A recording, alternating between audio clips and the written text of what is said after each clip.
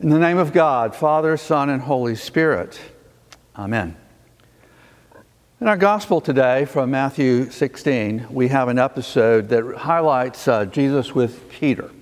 In this episode, we see a glimpse of spiritual awakening in Peter. It's really quite profound. Now, this background here is that Jesus has taken his disciples to the region of Caesarea Philippi, the very, very north edge of Israel, and they're up there, and he asks a question of them: who is it that people are saying that I am? And this is where that moment of grace and spiritual awakening happens from Peter. And he says, well, you are the Messiah, the Christ, the Son of the living God. And so Jesus says, well, flesh and blood has not revealed that to you. Rather, my Father in heaven has revealed that to you. So it was very much a spiritual awakening. Very, very, very profound.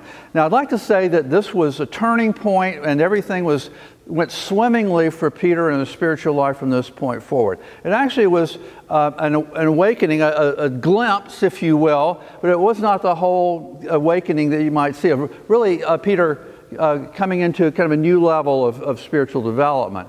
Rather, it was that foretaste of what would happen with him, but it's not completed. How do we know this? Well, if you continue reading in Matthew 16 into what is next week's gospel, you'll find that the very next thing that happens is Jesus is describing to his disciples the fact that they were going to have to go to Jerusalem. He was going to be ill-treated. He was going to be tortured. He was going to be executed, and then on the third day rise from the dead.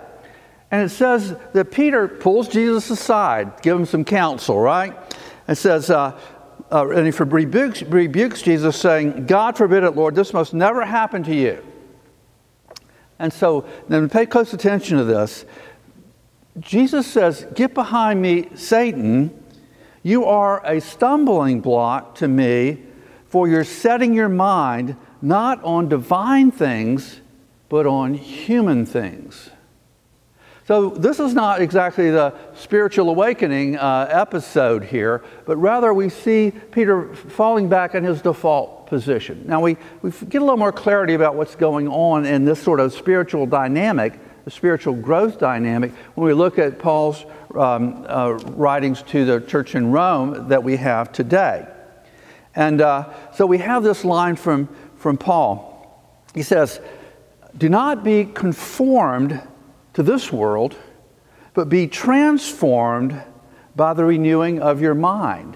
So this is the dynamic, simply put, just a few words of what needs to happen for this sort of new level way of being in terms of spiritual development, spiritual consciousness that can happen, that Peter had that glimpse of. And he says it's by not being conformed to this world, but being transformed by the renewing of our minds. So let's look at this for a minute. When we look at spiritual development, what we begin to see is that there are worldviews. So what Jesus is describing with Peter is a worldview that flesh and blood that would see the world and all the relationships and events of the world. And then how one might see that in the spirit. And it was very, very different. And then when Jesus is rebuked by Peter in the following episode, remember what Jesus says? He says, you're not setting your mind on divine things, but rather on human things. So he's saying you've gone back into this worldview that is sort of the way of being conformed to the world. And so we have these various worldviews that happen. And so what Paul is saying, the shift that needs to take place is being conformed with the world to being transformed by the Spirit of Christ. Well, what does all that mean? Now, when we first hear, don't be conformed to the world, we might actually, I know it's been my tendency in the past, is think, conformed with the world, that's kind of doing bad stuff. That's the drug, sex, and rock and roll kind of scenario, right?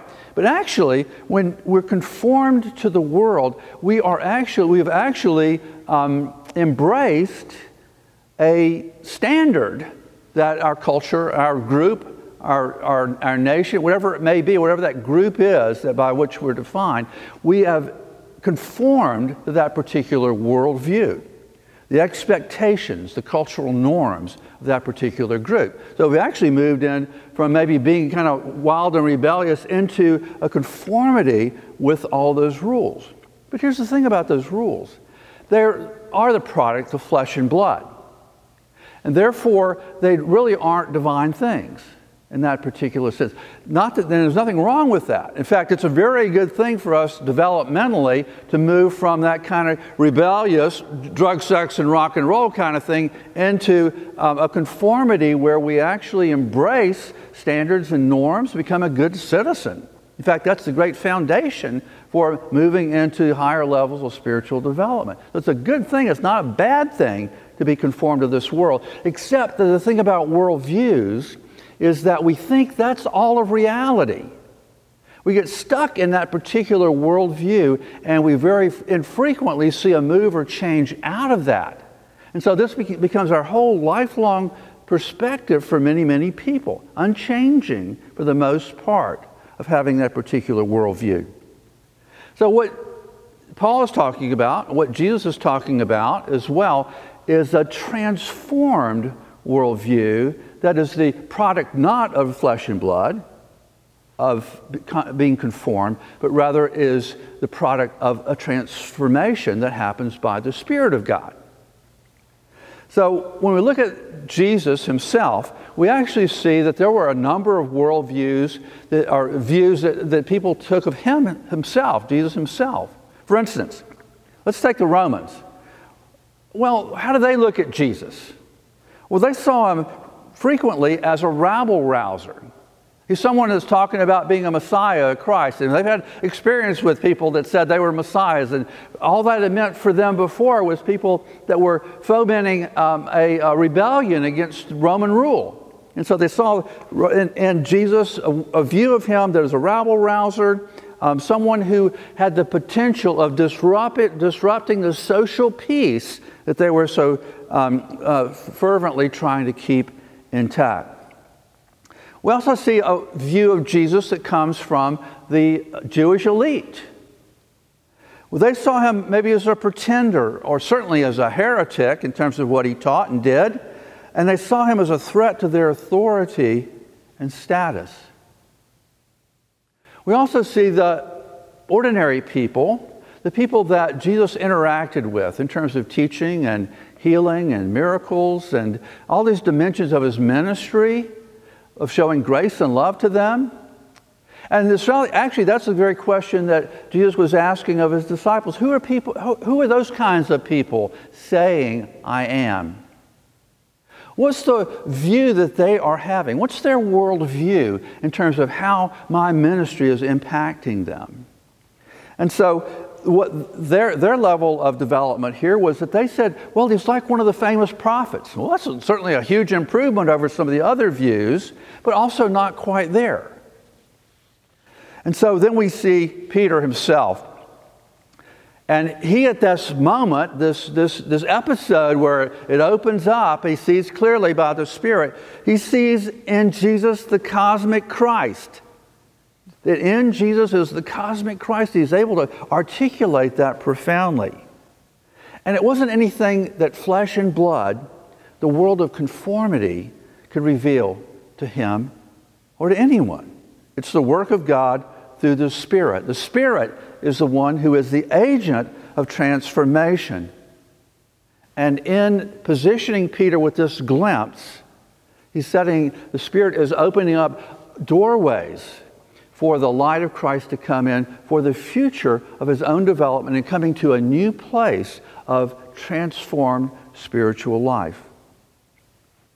Now, what's interesting about these different views about Jesus is that they're widely divergent. We could probably throw in a number of other ones as well if we were to break it down.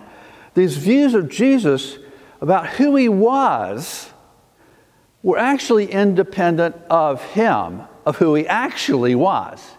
Jesus was what he was, and that was the Christ incarnate in this person, Jesus of Nazareth. Nothing anybody thought about that changes who he is. And so we see all these worldviews that are define Jesus and define the spiritual life. Some are more accurate than others very, very clearly. And it's not only true for back then, it's true for today. How we see Jesus and this whole enterprise of what he's about is dictated by our worldviews. And we can be stuck in a view that's really quite inaccurate, perhaps all of our lives, based on a lower understanding of who he actually is, instead of being transformed to see more clearly who he actually is. So the true humanity that God wishes for all of us is to move us from being conformed, this conforming nature, and move into a worldview that is unfolding consciousness, of coming in to new dimensions, not only through little episodes, but actually as a whole way of living and residing. If you can imagine this unfolding consciousness to be something like this, an unfolding flower. You can see a flower that's merely in a bud form, and you can see it beginning to open. Well, all these different levels of consciousness development are an opening of that flower. And they can continue to open. And in fact, you need all those openings. You just don't skip over to the full flower. You need each one of those. You need to transcend and include each one of these as we grow together. But to see that there's still more to open up and to open up and to open up, unless we become arrested and that flower is only at a certain stage of opening and it simply stays there.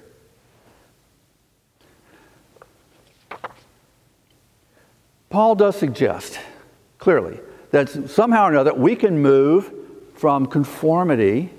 Don't be conformed to this world, but rather be transformed. But how do we do that? He says it's through the renewing of our mind. The renewing of our mind. That is the renewing of our consciousness. Now, when we look at the word renew, what is it meaning? Well, a lot of words that start with re, actually have something to do with revisiting, to going back to something else in a particular way. So like the words for retread. We retread a tire. So we're going back to having a tread on the tire. Or we recall something. So we're going back to something that's in our memory to recall, to go back there. Or to regress is to slide back into an earlier way of being.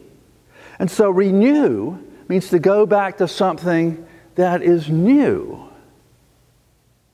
But here's the thing. It's not going back to some form of conformity, but something that is old but new.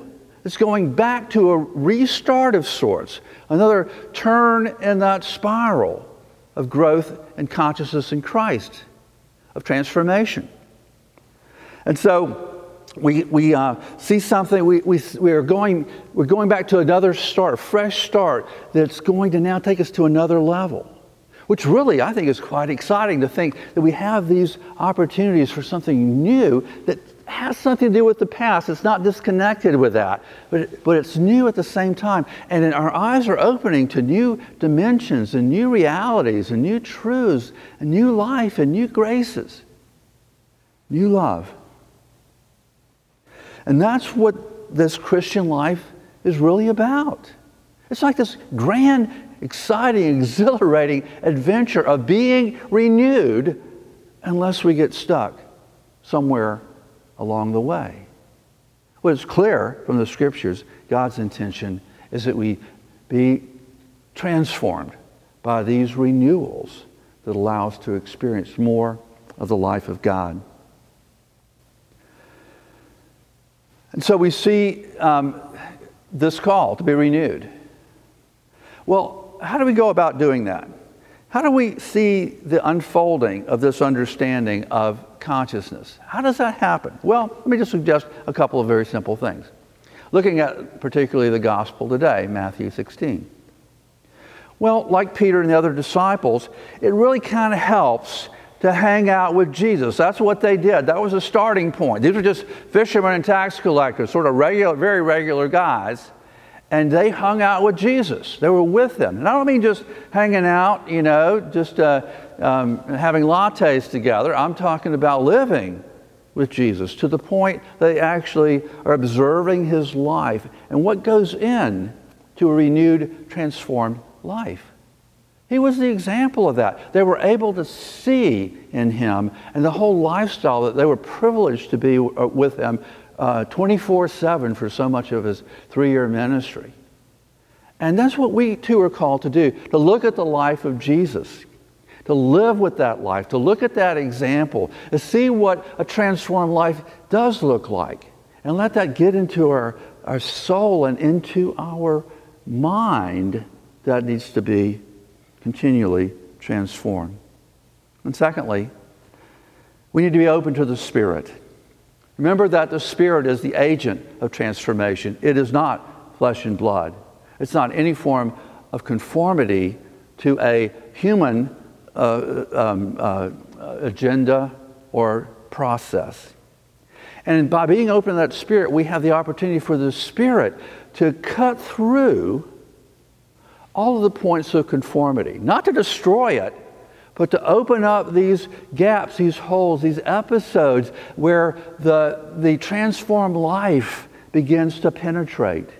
It begins from inside out to transform who we are.